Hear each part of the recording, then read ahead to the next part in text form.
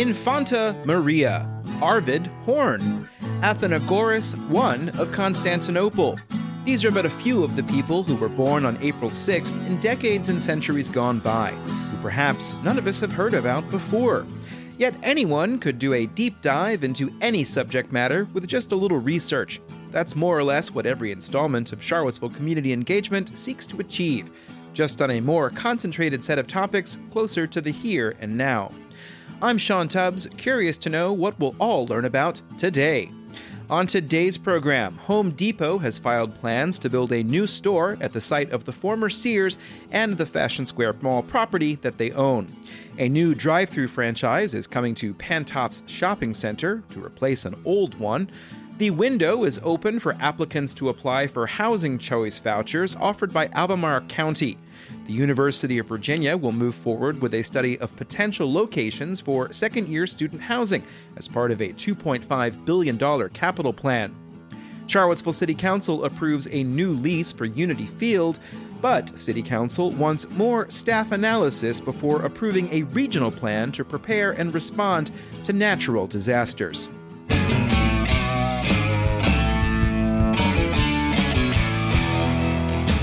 In today's first Patreon-fueled shout-out, the Rivanna Conservation Alliance wants wildlife and nature photographers to enter their second annual photography contest. They want high-resolution photos related to the Rivanna watershed, and the winning entries will be displayed at the 2023 Rivanna Riverfest on May 20th. The two categories are 16 and under, and those over the age of 17. You can send in 2 entries, and the work might be used to supplement Rivanna Conservation Alliance publications. For more information, visit rivannariver.org.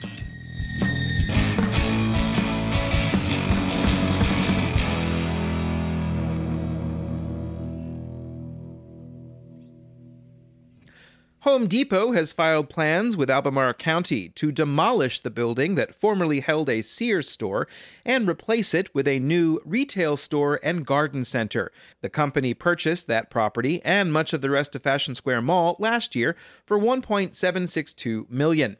The use is by right under the existing commercial zoning, but the Architectural Review Board must issue a certificate of appropriateness, for it is within one of the county's entrance corridors. Architects and engineers with the firm Kimley Horn have put together a site plan for a 134,262 square foot building that also shows the reconfiguration of parking spaces on the site. The rest of Fashion Square Mall, owned by Home Depot, will remain intact as new leases have continued to be signed for retail spaces. The property is managed by JLL. The other portion of the mall is owned by Seminole Trail Management, a firm that purchased the J.C. Penney building for $4.5 million in September of 2020. Albemarle County is renovating a section of that site for a fleet maintenance facility and operations center for public safety vehicles. In the meantime, the parking lot will be used for the Dogwood Festival Carnival later this month. Here's some other information about new businesses in Albemarle County. The Parkinson's Activity and Resource Center will open in the location at 1885 Seminole Trail, formerly occupied by Rock Steady Boxing. According to the approved zoning clearance, this will be an indoor athletic facility that will serve and support Parkinson's community through engagement in exercise, support, education, and socialization. A combined Dunkin' Donuts Baskin-Robbins franchise will take over the Burger King in Pantop's Shopping Center. Charles Schwab will open a branch in 29th Place. Their website states that this is coming soon. And a Hallmark franchise will replace Cato Fashion in the Rio Hill Shopping Center. Community members who would like to apply for a chance to receive a housing voucher offered by Albemarle County's Department of Social Services have until next Thursday to do so. Waiting lists are open for Housing Choice Vouchers, Treesdale Park, Crozet Meadows, and Scottsville School Apartments. Here's a section of a press release that went out this afternoon. Once the application period closes, a fixed number of completed applications will be randomly selected, and those applicants will be placed into available spots. Under the voucher program, households pay 30% of their income toward their rent, and the government picks up the rest of the tab, due to funding from the U.S. Department of Housing and Urban Development. Once on the list, those who meet certain criteria may be moved closer to the top. They include those experiencing homelessness or who have previously experienced homelessness, families who live, work, or have been hired to work in Albemarle County, current members of the U.S. Armed Forces, veterans who were discharged or released from service under conditions other than dishonorable, or surviving spouses of veterans. Families that include victims of domestic violence, dating violence, sexual assault, or stalking. And disabled persons or families with a disabled member. Applications must be filled out online on the Albemarle County Office of Housing's portal.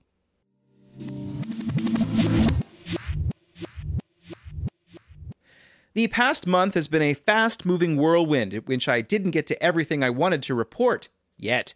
So, for the next while, I'll be reaching back to see if I can grab some of these items out of my bag of recorded meetings.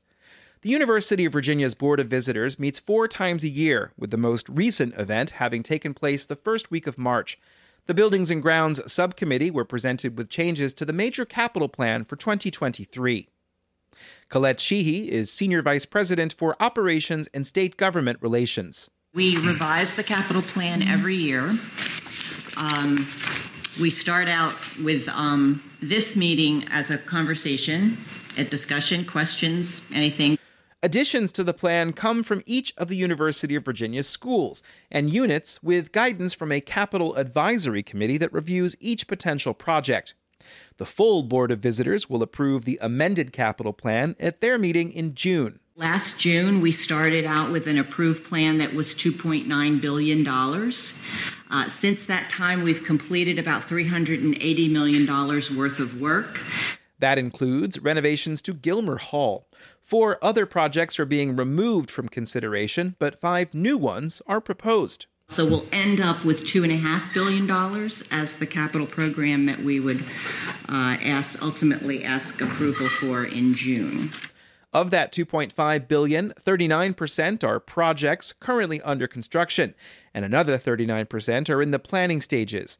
The remaining $557.4 million are for projects not yet initiated.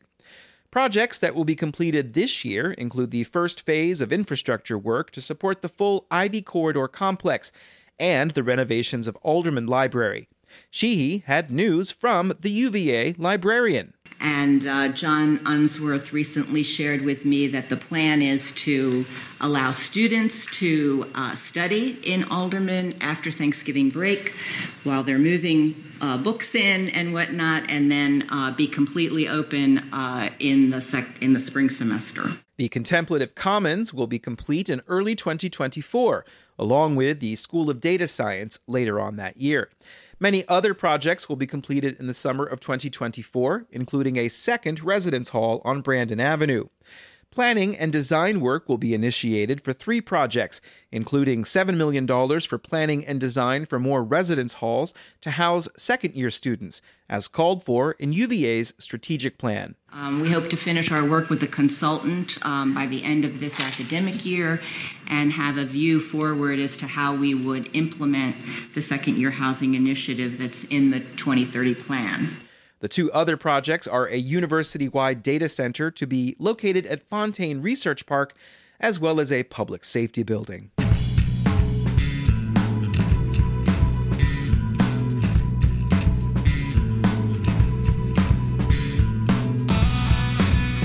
You're listening to Charlottesville Community Engagement, and Charlottesville Community Engagement's continued existence means that many of you support local information. How about supporting some local businesses as well? The Buy Local campaign is in full swing, and both the Albemarle and Charlottesville offices of economic development want people to consider spending locally as they shop throughout the year. The Buy Local campaign highlights small businesses within Albemarle County and Charlottesville through a multi-channel, multimedia, promotional, and educational campaign designed to reinforce how important supporting area small businesses is to the local economy. Locally owned independent businesses with a brick-and-mortar presence in the city or county interested in being featured in the campaign should visit showlocallove.org or contact info@showlocallove.org. For more information on the Buy Local campaign, visit showlocallove.org or follow them on Facebook or Instagram or on Twitter. Links in the newsletter.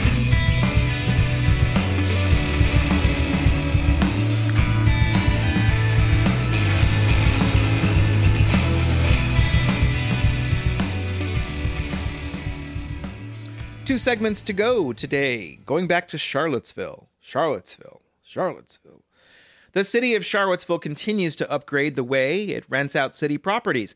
And this week, council approved a new lease for a nonprofit to use an athletic field on the north side of town.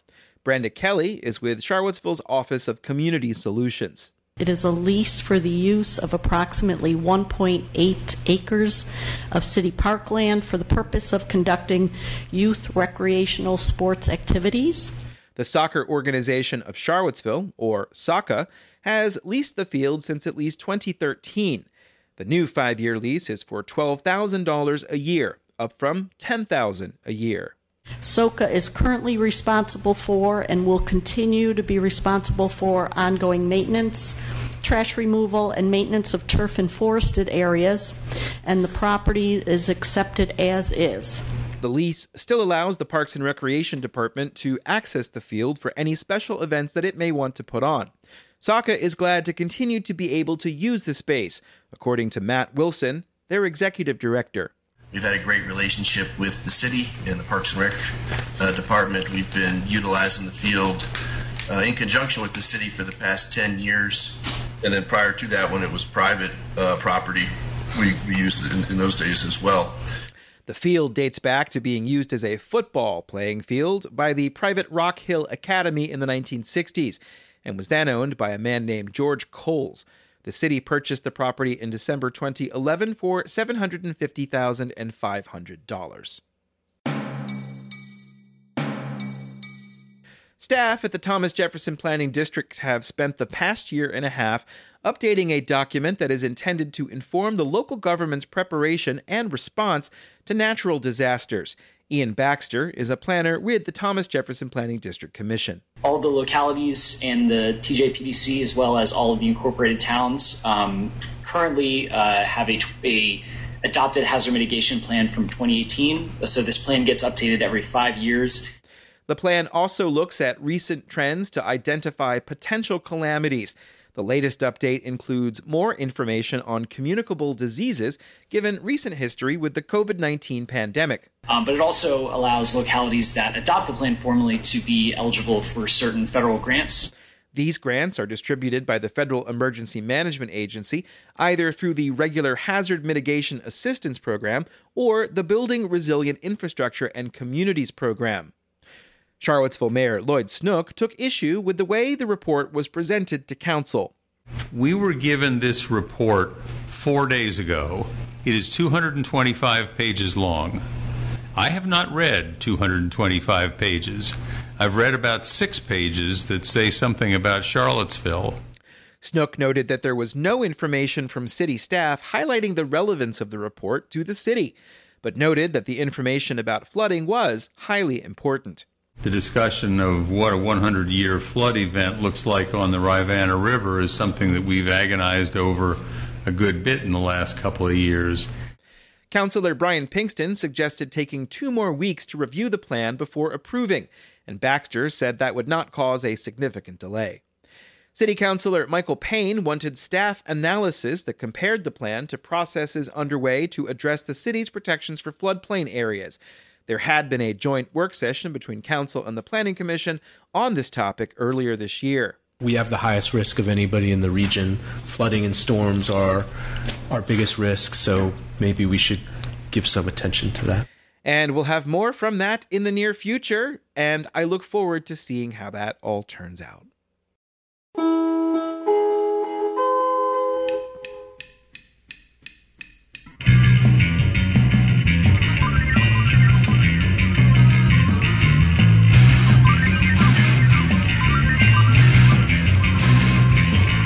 But I'm closing out 518 right now, and for 3 days in a row, there's been 3 editions of Charlottesville Community Engagement. That's exactly how I want to produce this program, which is intended to inform both the audience and myself as I continue my quest to understand what's going on and how people can have their say. This is all paid for by readers and listeners, either through Substack or Patreon, with Substack being the best way to ensure that this newsletter and podcast continues to be spun from whatever fabric comes to hand. Internet provider Ting will match your initial Substack payment either at $5 a month, $50 a year, or $200 a year. That latter one also gets 2 shout-outs a month.